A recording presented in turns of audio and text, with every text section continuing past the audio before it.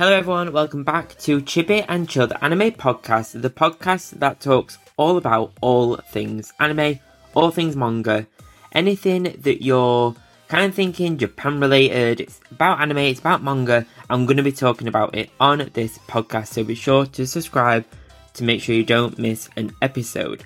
So I'm your host Ryan and I'm a massive anime and manga fan, and I have been for many years, since the 90s, since I was a kid. And that fad has never truly ended. So a few things before we dive into today's episode. Down in the episode show notes you'll find links to my Etsy shop where you can find a bunch of anime themed goodies for you to shop and enjoy. So there's pin badges, there's stationery, there's keyrings and more. Whether you're a One Piece fan, a Jujutsu Kaisen fan, a Pokemon fan, a Mario fan or anything else, you'll find a goodie on the shop for you to check out. There's something for every anime and manga fan over there.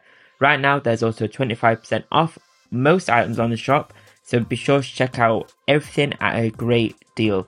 The link is down in the footer in the show notes, so be sure to check out my Etsy shop, Chibiweeb merch on Etsy. If you're a gamer, much like me, then why not check out Razer? You can find a bunch of accessories from mouses, keyboards, headsets, mouse mats and more, to the bigger stuff like gaming laptops and desktops.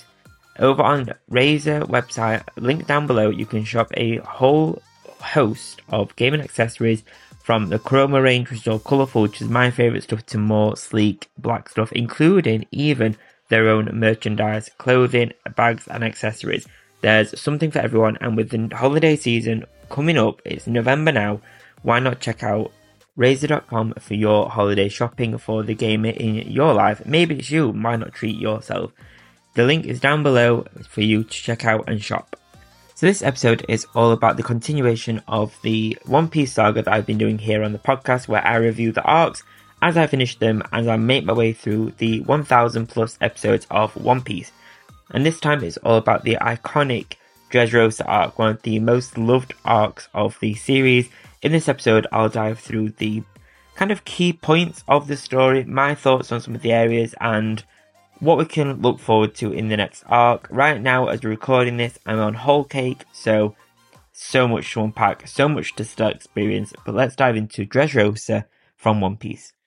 Dressrosa is the 27th story arc of the manga, and it's both the second and last story arc of the Dressrosa saga, and the fourth story arc of the second half of the series.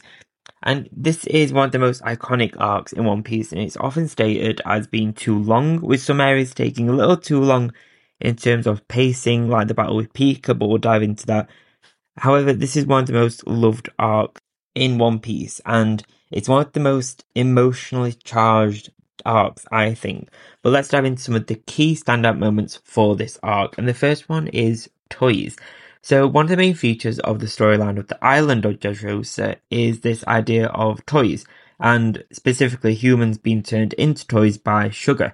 And I wasn't sure how I felt about this part of the story, and I'm still a little bit unsure now, but I do like the idea of the concept of it, I guess, the idea of it. And there's a lot of emotion behind people not only being turned into toys and forced into slavery if they manage to kind of remember who they were and interact with their loved ones, try and get them to remember them, but also the emotion of their loved ones forgetting them, like completely forgetting their existence, like their entire life just didn't have them.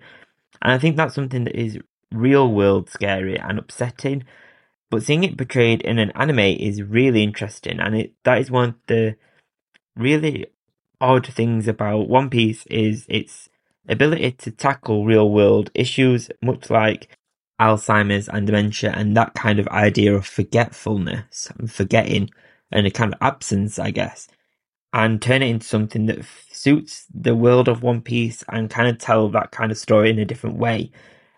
Interesting. And I thought this kind of concept of toys, I wasn't entirely sold on the toy specific idea, but I loved the concept of kind of forgetting and kind of being whisked away and being removed out of someone's life in a One Piece style. But in Dressrosa, we also see the return of Sabo, and Sabo is easily one of my favourite characters. And I kind of felt the Colosseum bit where we get to see the return of Sabo was a little bit long, I have to say. I was kind of really eager to move past this point and move past that kind of part in the story. However, I kind of do understand why it was long.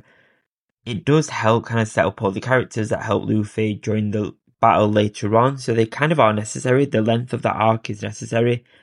And it's that bit of the story where we see the reappearance of Sabo and Sabo reintroduce himself to Luffy. And it's kind of funny that Sabo had the exact same outfit on from being a kid when we saw him last time, hundreds of episodes ago. And it kind of makes me think, did he kind of search for the exact same outfit as he grew up? Did he never change? That's kind of interesting and kind of weird. But we got to see a lot of Sabo's backstory following on from his incident and the introduction and his introduction to the Revolutionary Army and his memory loss. And that kind of mini theme there of memory loss tying into Dressrosa quite well.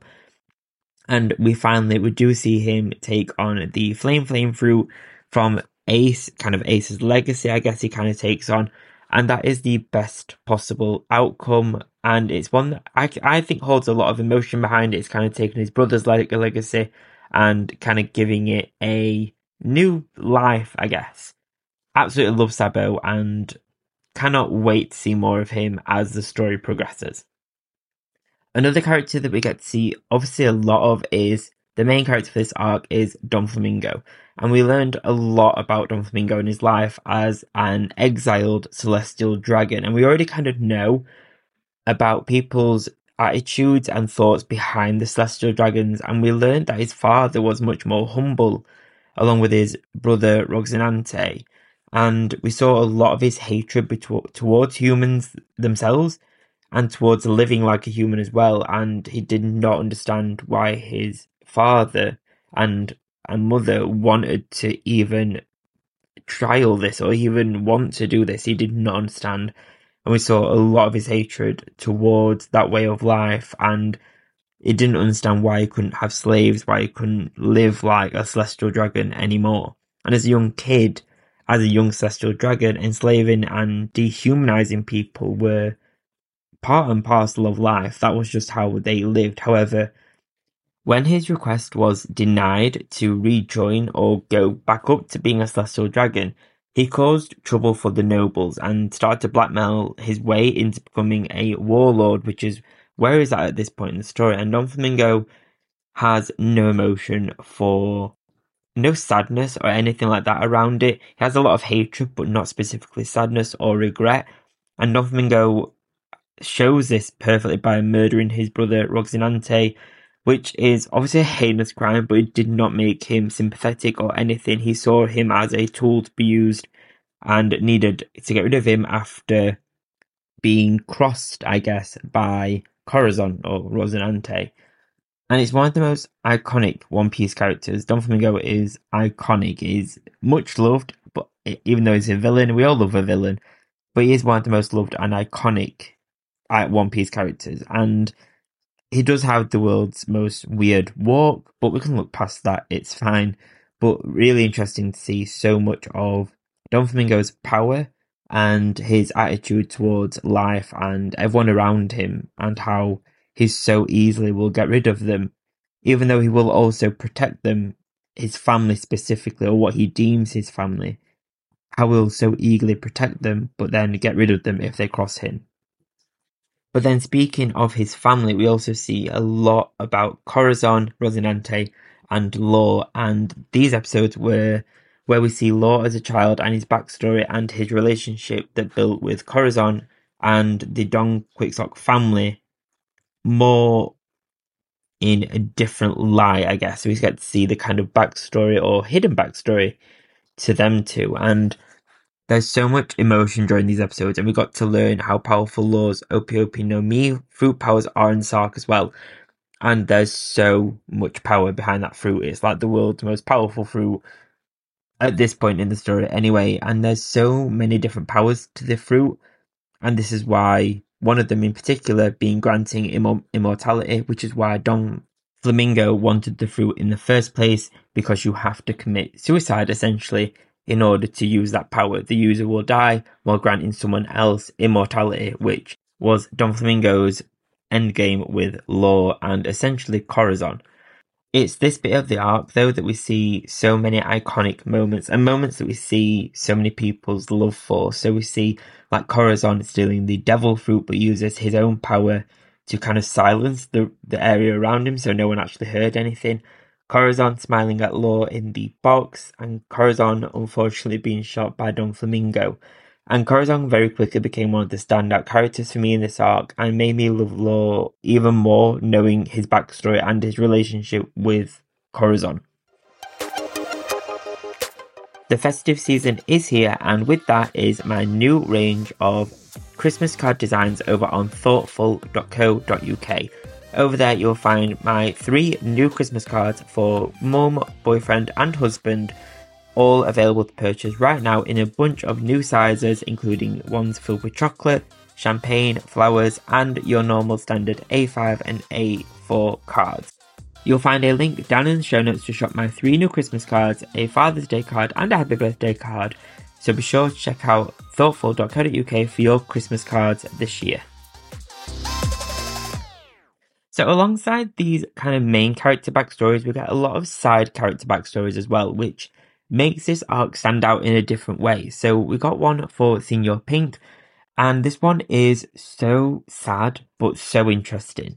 And it's about how he once felt pain and why pain means nothing to him now, and his fight with Frankie seemed like a kind of fight of the macho-ness, but the battle of who gives the most pain, I guess, who can withstand the most. But Senior Pink's past was illuminated his current behaviour and explained why he had this kind of odd baby-like appearance, and particularly his pacifier glued to his mouth. This was one of the most emotional backstories in this arc because of the kind of, it felt the most relatable to the real world, and it's so real and so kind of visceral. It's so interesting. It's these moments that make One Piece one of the most interesting and deep anime for me, and one that really makes it stand out from the rest.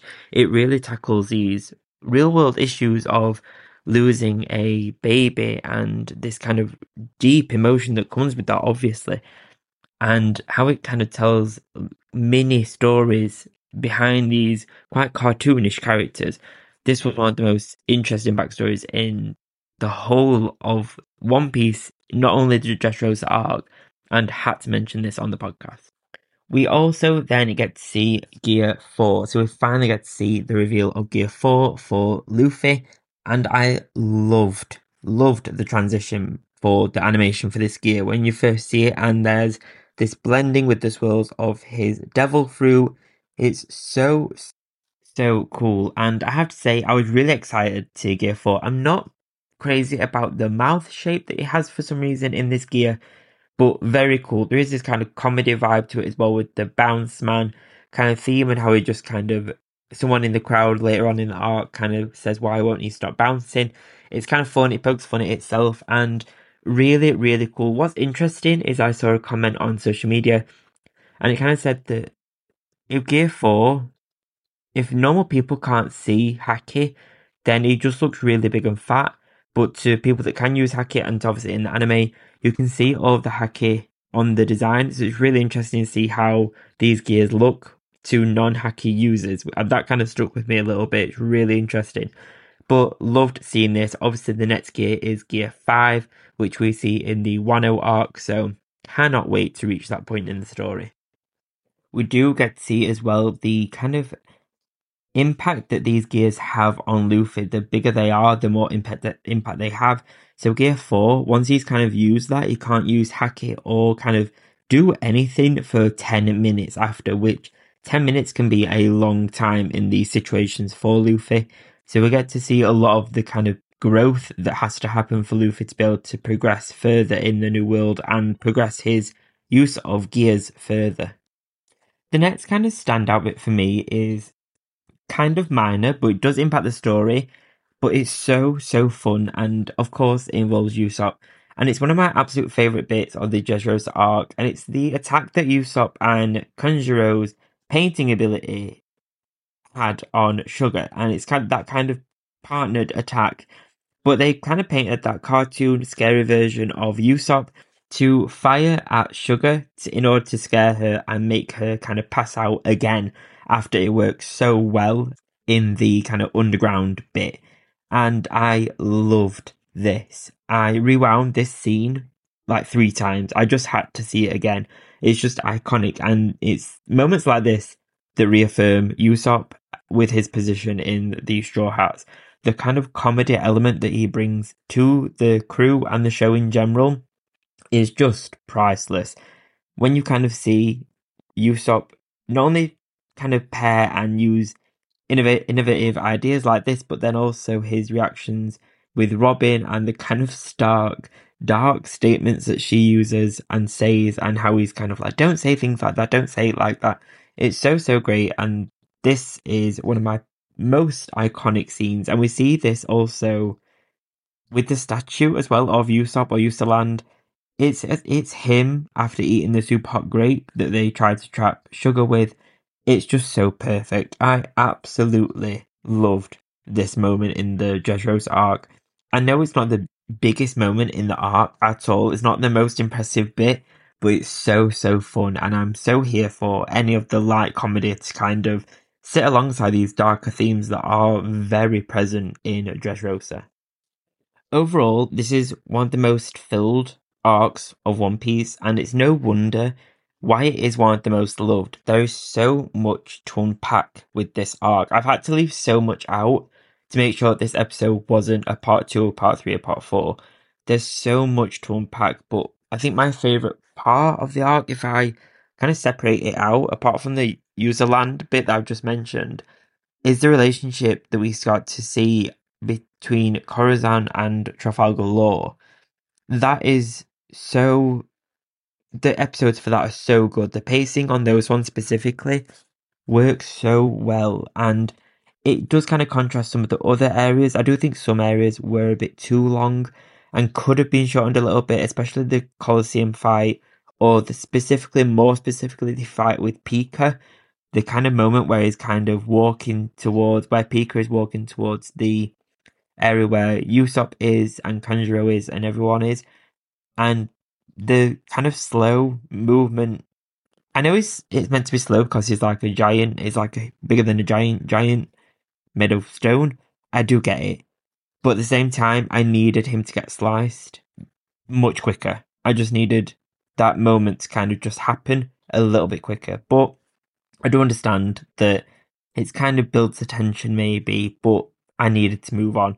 However, I do understand that with the Colosseum fight that we would miss it out on key elements if we didn't have it at the pace that it was. Like the relationship between the other Colosseum fighters and Luffy for the big fight was super key. So we couldn't really get any of that missed. So I'm here for it, I understand it. Overall, this arc was so good. I could not stop watching this arc at all. I can't stop watching One Piece in general, but this arc really stood up to the hype, I have to say. There's no wonder why this arc is so loved. It is very long. You kind of have to stick through to it, but it is very good. I love this one. The next arc is Zoom, which is much shorter. I think it's 36 episodes off by heart remembering, but super cool. There's a lot in that arc to kind of unpack as well. And then the next one is the next very big arc, which is Whole Cake Island. As at the time of recording, I am on episode 825, I believe so. I'm in Whole Cake Island, so a lot to unpack on that one, and I'm loving that arc so far. So I think I'll do a bumper edition of the episodes for that one, Zoo and Whole Cake Island, potentially. Let's see. Thank you for joining this week's episode of Chibi and Chill, the anime podcast. Let me know what you thought of the Dressrosa arc down in the reviews. Please do leave a rating and a review. It really does support the show and how it's found and kind of how people find the show on all the various podcast platforms. It's very much appreciated, and it's free and quick to do.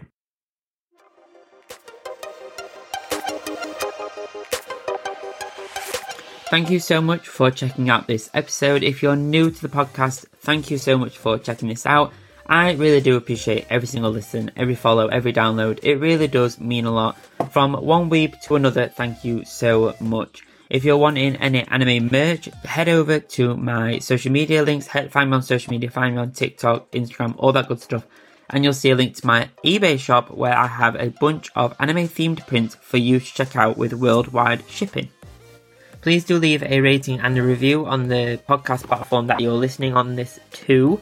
It really does support the show. It only takes a few seconds and it's free. I cannot ask. If I ask one thing of you, I'd ask that. Please do leave a rating and a review, even if it's not great. Please let me know. It's even a bad one. Well, bad press is always what's the saying? Any press is good press, I guess. Oh, that rhymed. So a rating and a review would be great. It really does support the show. So thank you so much for whatever kind of review you do leave. Sometimes finding a birthday card or an occasion card can be a boring task. However, I have some anime themed cards on my thoughtful.co.uk creator profile, which is found in my links on social media. Over on Thoughtful, you'll find a bunch of anime themed cards such as Studio Ghibli Happy Birthday cards and more, with my range being updated regularly. Each card is processed by thoughtful.co.uk, with shipping being fast, quick and efficient. You can shop my anime themed cards over on my Instagram, with my links being over on there. Just search Chibiweeb Anime and you'll find me. Thank you so much for listening. Thank you so much for checking out the podcast. It really does mean a lot. Please do leave a rating and a review down below. It really does support the show and it's free to do. I'll see you next time. I'll see you next Friday. Have a great weekend. If you're a subscriber or if you're thinking of subscribing or starting the free trial on Apple Podcasts, I'll see you on Sunday for the next episode of the Chibi Piece exclusive Apple Podcast exclusive episode on Sunday. Thanks guys. Bye bye.